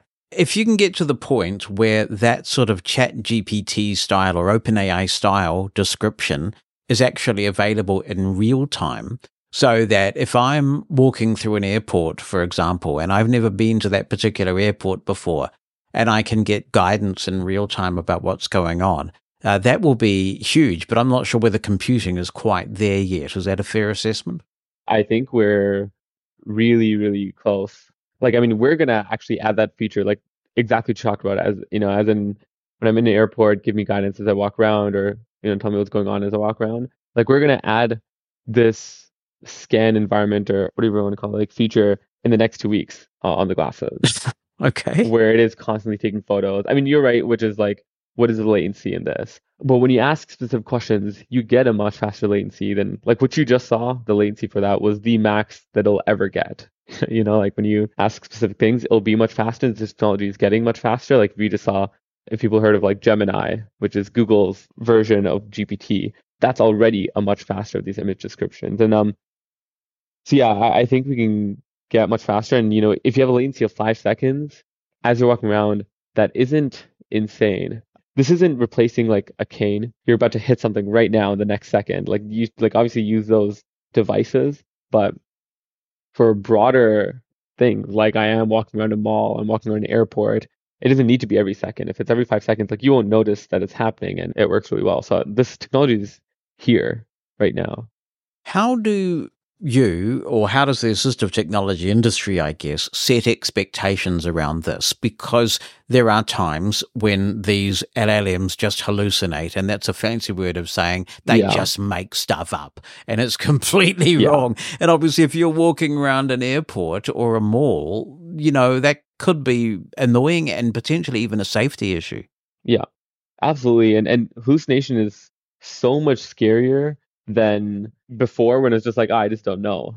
Like saying I don't know is so much better than saying the wrong thing very confidently. And so there's lots of work that needs to be done for this technology. One base thing that we do is we tell people, and we have this in our terms on our app as well, that like it will get things wrong. And so if you have things that are really important, like you're looking at medicine, you want to check if like this food that you're holding has something that you're allergic to, things like that, like absolutely get somebody to help you with that. Like don't rely on any AI really for things that are that important. At least don't use our app to tell you if you should walk down the street or not, because I mean there's amazing companies like Oko that have been able to do that really well, and hopefully we can integrate with them. But we try and be really careful, and we try and program that into the assistant as well. So when this is describing something around you, great. But when you ask it, if you tried asking it like, can you read this like medicine bottle to me, or like, does this have peanut butter because I'm allergic? Like we've programmed it in that it will say like, hey, I don't think so, but I'm also not sure. Like get a second opinion. This isn't a question you should be asking me. Like, and we'll try and do this as much as possible, where we'll kind of censor it to make sure that it doesn't give advice that people shouldn't be taking. The same way that you don't call Ira to ask them if you should walk across the street. Like Ira tells you don't do that, and it's the same thing, because even if a person on the other end, things can happen.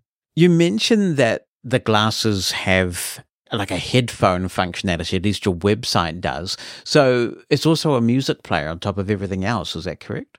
Yeah, honestly isn't too accurate. Like you can play music through the glasses. I don't think you'd want to. It's mainly for like text, and it could play like, that kind of sound. But that's just on the current hardware. Like we're releasing new hardware to people on the subscription next year. And so that will have a better speaker where you can actually use it to listen to music or hear voiceover, things like that. I mean, you can do that with our glasses, but our speaker right now, just like all the other devices on the market right now, only have a speaker on one side, so it's not on both sides. And so it's only in your right ear you're going to be able to hear audio, and that's not great for hearing music. So we're upgrading the glasses, like in the hardware, to be able to have it be on both sides. And we're going to be the first ones to have that once we get those glasses out. But yeah, for right now, it's great for understanding your environment. Okay, that could be quite significant because if you've got stereo, then you may be able to use the speakers on the glasses to provide some sort of spatial awareness as well about the environment. Yeah, absolutely. We spent a lot of time thinking about that. I've actually been talking to like the previous founder of Soundscape, and he was like giving us advice about how we can develop this because they did a great job with spatial audio. So absolutely, we want spatial audio. We want to be able to tell you objects and make it sound like they're coming from that direction. And we can do that with two speakers, which we'll have in the future. And do the glasses independently connect to a Wi-Fi network, or where are they getting their internet connection from?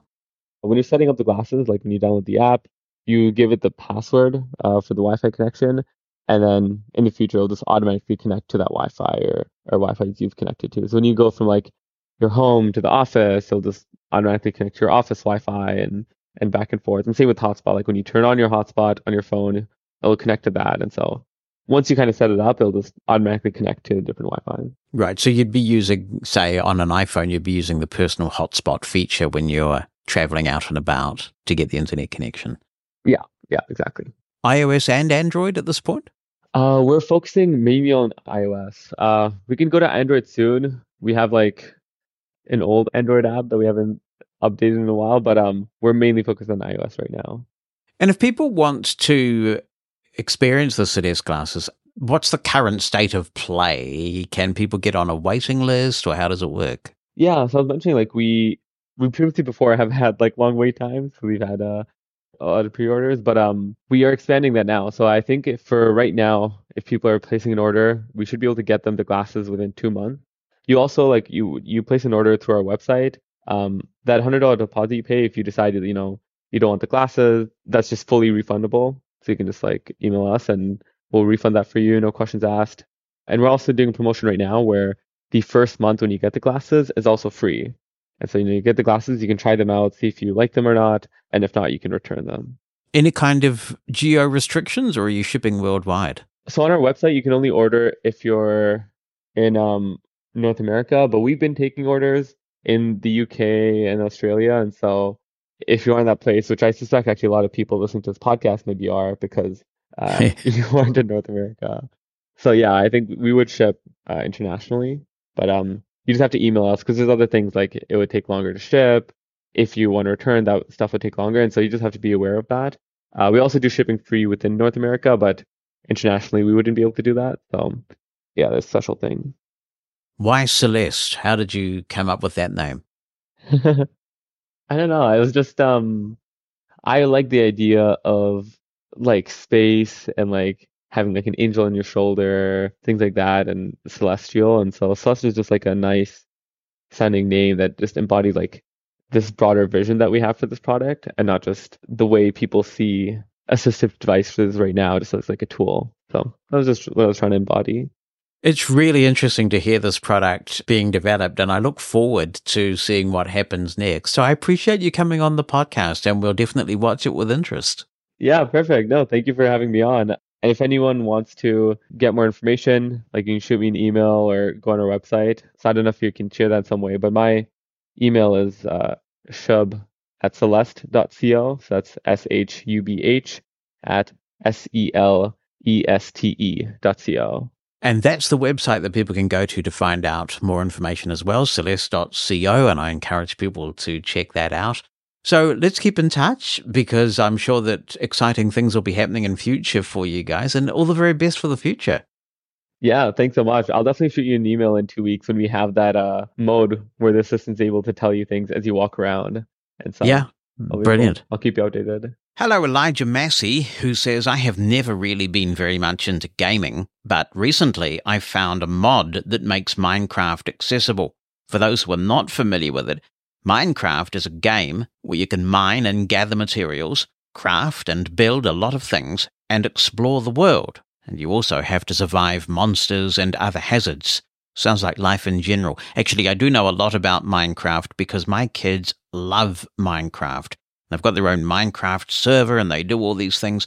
And I've always felt a bit sad that I can't participate in it with them. I thought that when Microsoft acquired it, that things might have moved on a bit further than they have. Elijah continues, the mod allows you to move the camera or the direction your character is looking using the keyboard, and it will speak which block your character is looking at. It also adds keyboard commands for breaking blocks, placing and interacting with blocks, managing your inventory and crafting, getting other information about your surroundings, and some other things. It also makes sounds for valuable ores, objects you can pick up, or creatures around you. And if you're wearing headphones, the sound comes from the direction of the object. The sounds of the game itself are also directional, so you can hear where they're coming from. And it must be surround sound or some kind of spatial audio, because the accuracy is way better than stereo. I am still learning and practicing, but so far I have found the game very playable, and I've even fought a few monsters successfully, although I still have trouble with that sometimes. The mod works well on both Windows and Linux, and it is called Minecraft Access or Blind Accessibility on CurseForge. There are installation instructions on its website, and although it was a little difficult to install, the instructions were very helpful. There are also lists of keyboard commands and other documentation. If you try to install it, make sure you also install the Architectury mod, that's ARCHITECTURY mod, or else it will not work. It talks through your screen reader, and it works with JAWS, NVDA, and Narrator on Windows, or Speech Dispatcher on Linux. You can also play on servers just fine without other people having to install the mod. I have also received my Seleste glasses a few weeks ago, and so far I am very impressed.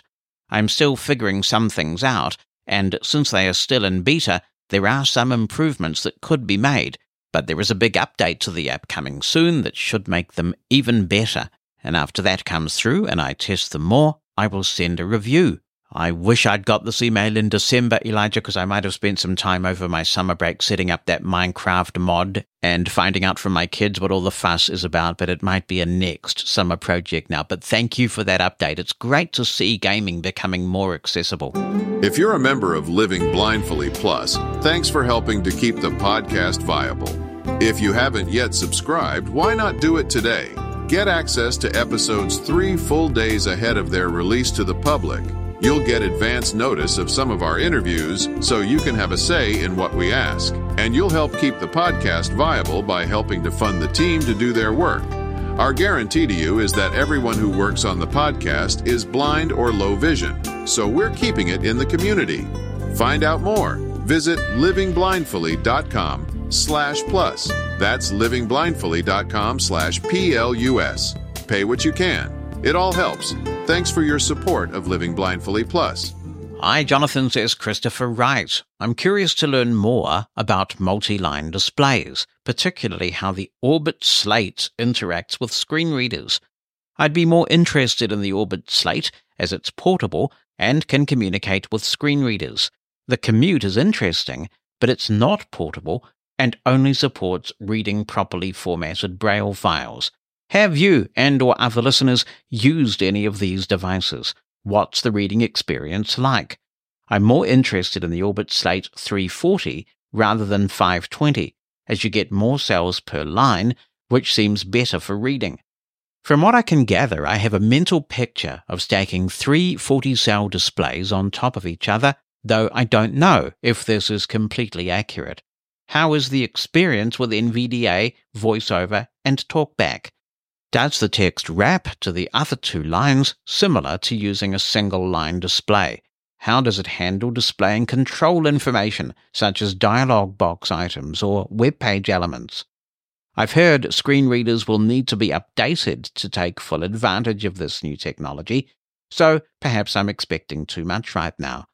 Thanks, Christopher. I've not had any direct experience at length of these devices, so if anyone can answer your questions, I'm sure others would appreciate those answers too. Opinion at livingblindfully.com or give me a call, 864-60-MOSEN, 864-606-6736. John O'Regan says, Hi Jonathan, as you know, Google are shutting down Gmail's basic HTML views soon.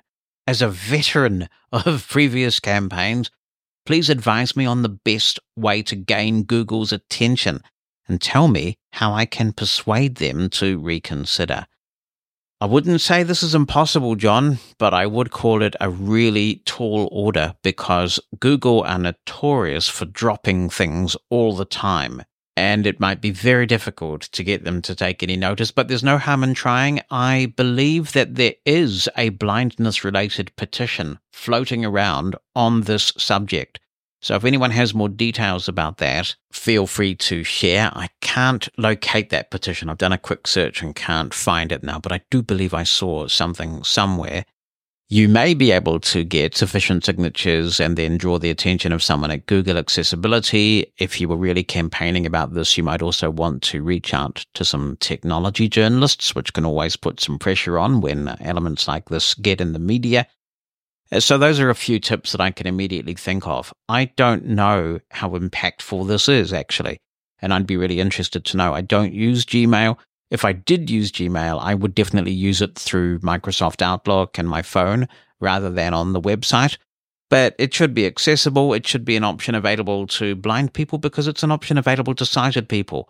I believe the new Gmail is accessible, like if you go beyond the basic HTML view, and I'm basing this on the fact that I have seen in the JAWS podcast training feed a series of modules which describe how a blind person can use the non-basic view of Gmail effectively.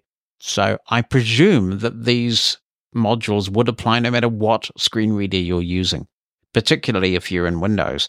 So you may want, as a precautionary measure, just in case any advocacy doesn't pay off, to check out those training modules and see how you find it. But as a non-Gmail user, I would say, if you want to comment and educate me on how impactful or otherwise you think this move away from the basic HTML view will be, the abolition of the basic HTML view, then of course, feel free to share. Opinion at livingblindfully.com, 864-60-MOSEN's the number, 864-606-6736. Pam McNeil is writing in again and says, Hello, Jonathan. I do hope you had a great time away from all the different work you do for the disability community. Oh, it was glorious, mate. Glorious, thank you.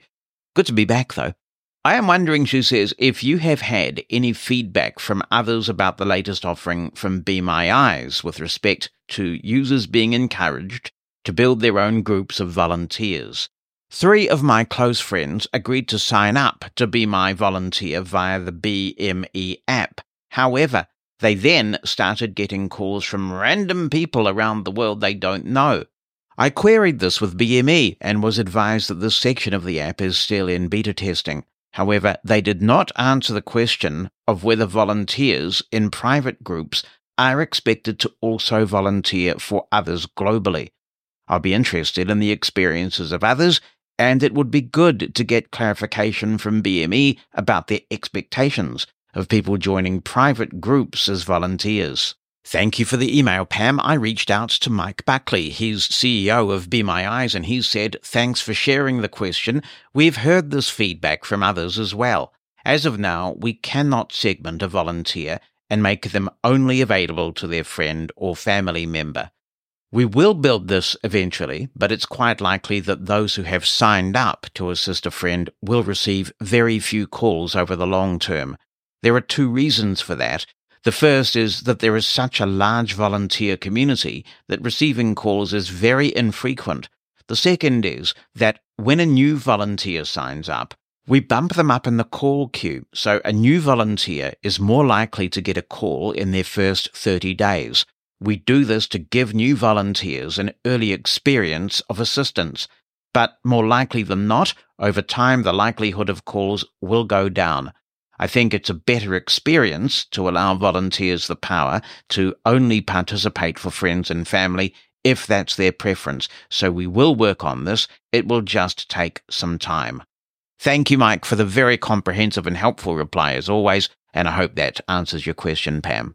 It would be good to hear from listeners. Are you using this new function of Be My Eyes, and how is it working out for you? Let us know. opinion@livingblindfully.com. 86460-MOSEN is the number, 864-606-6736. Hello, everybody. This is George. I hope everyone is doing well. I hope everybody had a fantastic Christmas and New Year. Some of you may remember me from quite a few episodes ago. I wrote in asking about the possibility of giving easier access to assistive technology to those who live in third world countries. I've also been talking about getting a guide dog. So before I commence with the big reason that I decided to send this in, I thought I would give you guys a little update on that. So the application for my guide dog has been sent in. It has been examined. I did the preliminary interview, and at the time of this recording, I should be told within 2 to 4 days, giving a bit of an estimated guess here, whether or not I will be accepted to get one or not, which is very exciting. So I just want to say thank you very, very much to everybody who has answered all of my questions. Pete from Australia, if I remember correctly, Jonathan and Bonnie, thank you very, very much. If I've forgotten anybody, please, I do apologize. You know who you are, and your help has very, very much been appreciated. But I do have another question for the guide dog owners who may be listening. I'm going to be doing quite a few things during the week. However, I don't know whether I'm going to be going out all day and every day. Now, my concern, obviously, maybe it's a slightly unfounded one, is that I'm going to have to spend 24 hours a day and 7 days a week trying to keep a guide dog entertained. Now, I know that's not the case, but I want to ask, what is a good balance between taking a guide dog out and letting it rest at home? Obviously, as I said, I'm going to be quite busy during the week, so I don't think that is a concern, but I do think it would be a good thing to have down.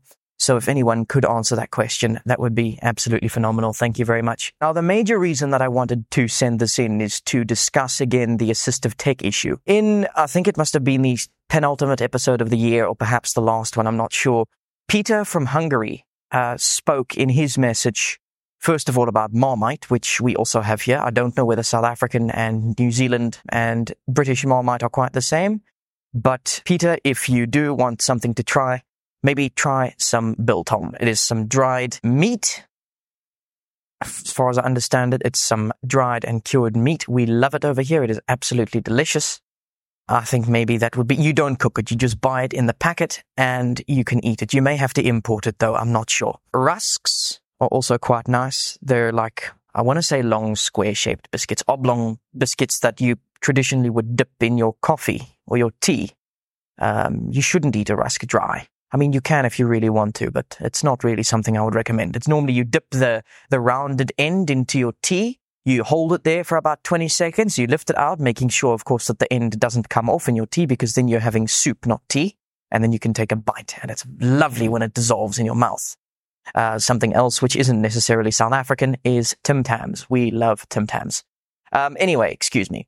So, in terms of the assistive tech issue, Peter was talking about a country license for JAWS.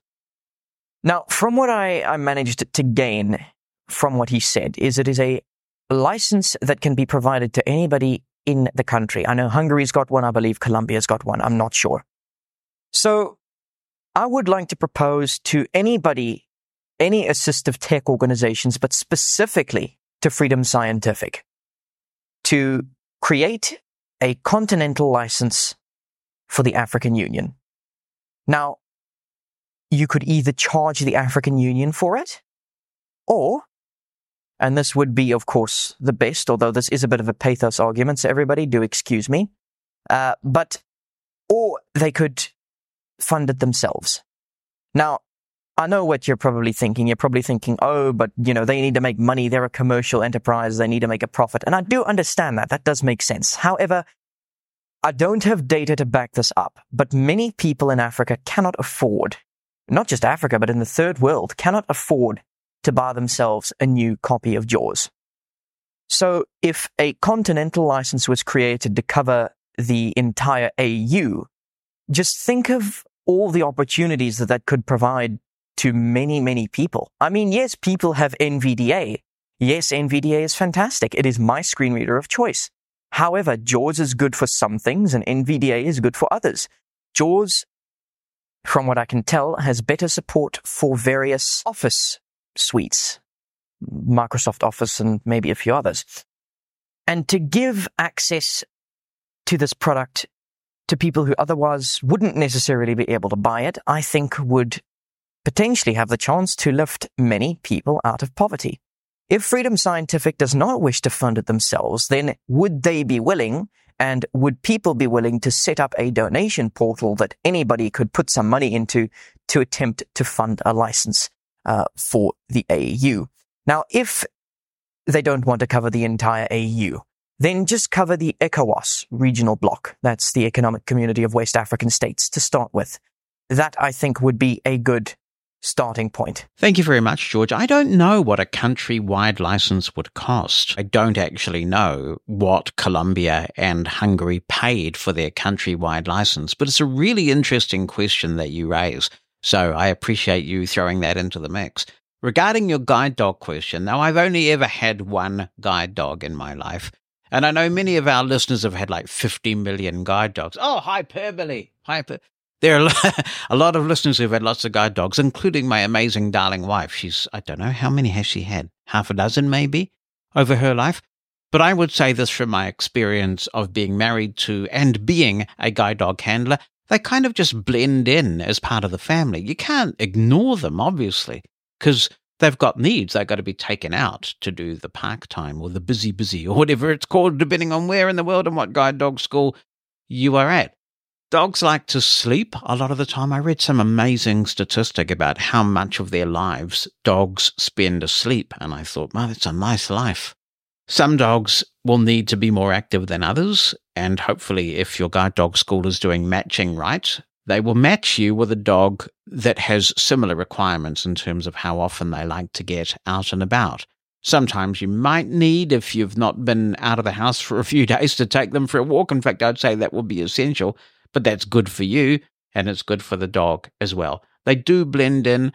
Dogs like to curl up. I mean, Eclipse, Bonnie's current seeing eye dog, is very much bonded to Bonnie. That's the way it should work.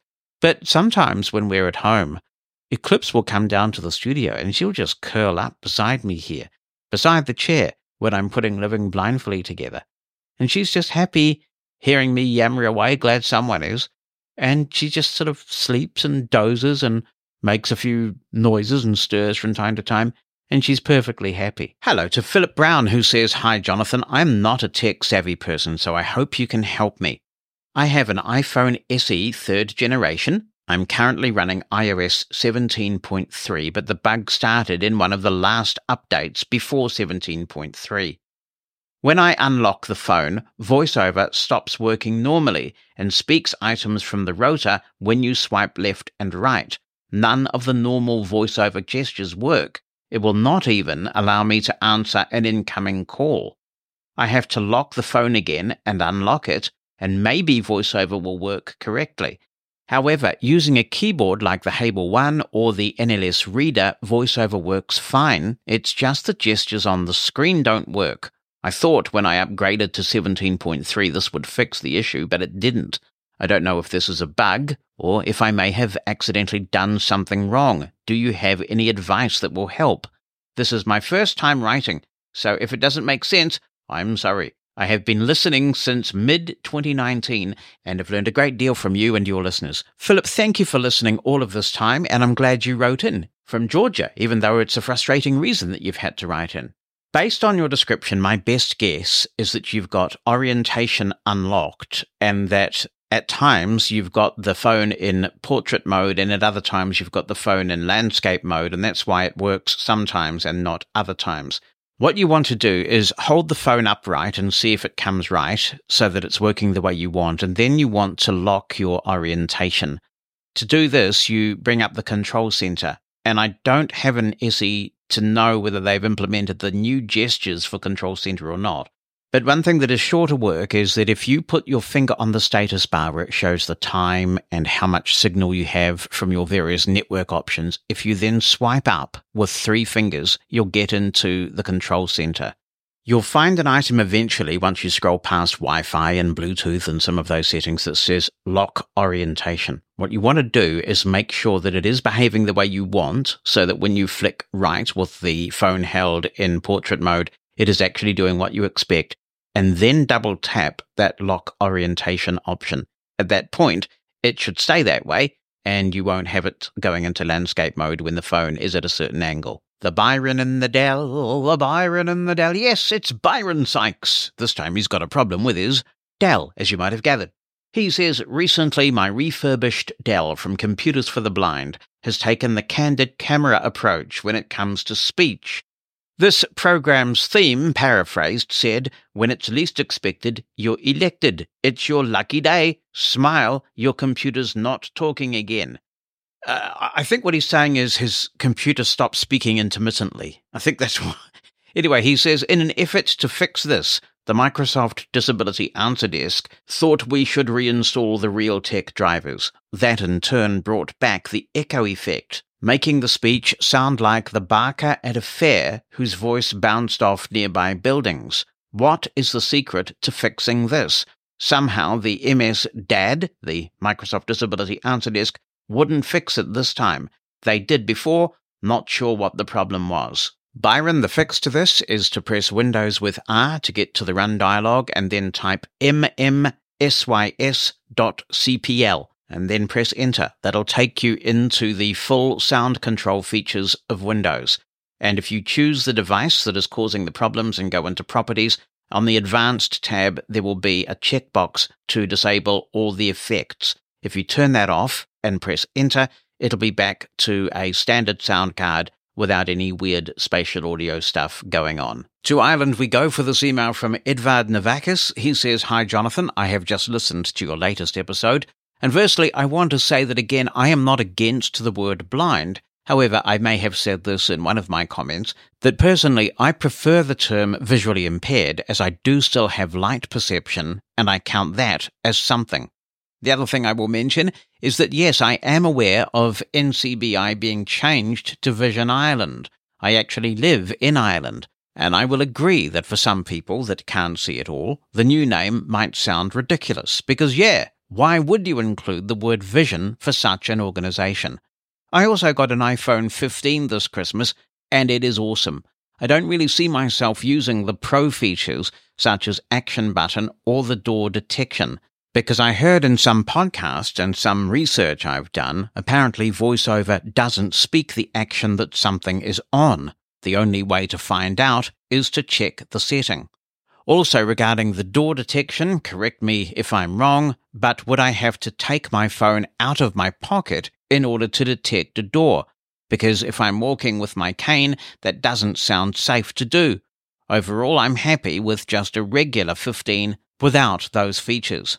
I also like the way the low battery alert pops up as a banner instead of a pop-up. So to dismiss it, I would swipe up and down, and to turn on low power mode, I would swipe up or down until I hear expand. I think this sounds cool.